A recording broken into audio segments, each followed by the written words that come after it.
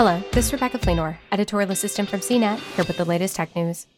Senator Marco Rubio doesn't like the American Airlines' new offer of in-flight TikTok.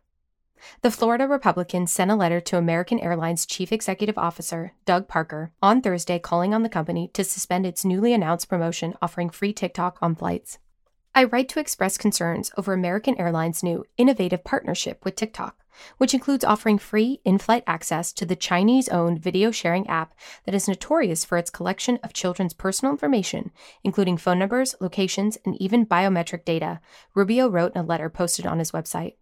In the letter, Rubio referenced a national security review of TikTok the U.S. government launched in 2019.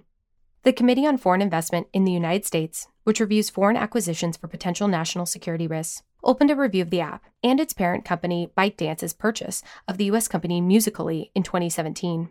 By partnering with TikTok, American Airlines is now lending its brand credibility to a company that endangers national security and the data security of tens of millions of Americans, many of them minors, Rubio wrote in the letter.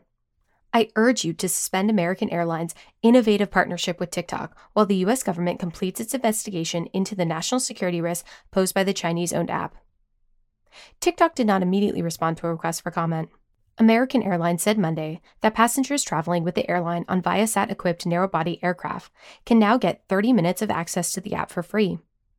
In a statement to CNET Thursday, American Airlines said that the company does not share any data with TikTok through this offering, nor do we have a direct commercial relationship with the company. Based on customer feedback, connecting with family and friends through personal accounts on social media platforms while in flight is important to them, the statement said.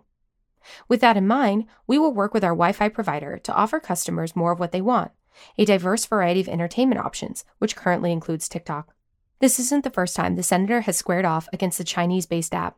In 2019, after it was announced that the software company Oracle had struck a deal with ByteDance to keep the video sharing app in the U.S., Rubio and 5 other Republican senators wrote a letter to then-President Donald Trump expressing concerns about the proposed deal.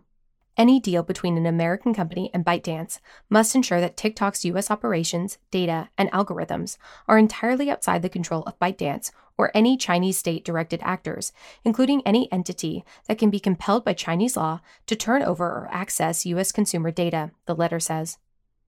Since then, a preliminary deal to sell TikTok's U.S. operations to Oracle and retail company Walmart has been put on hold. For more of the latest tech news, visit CNET.com.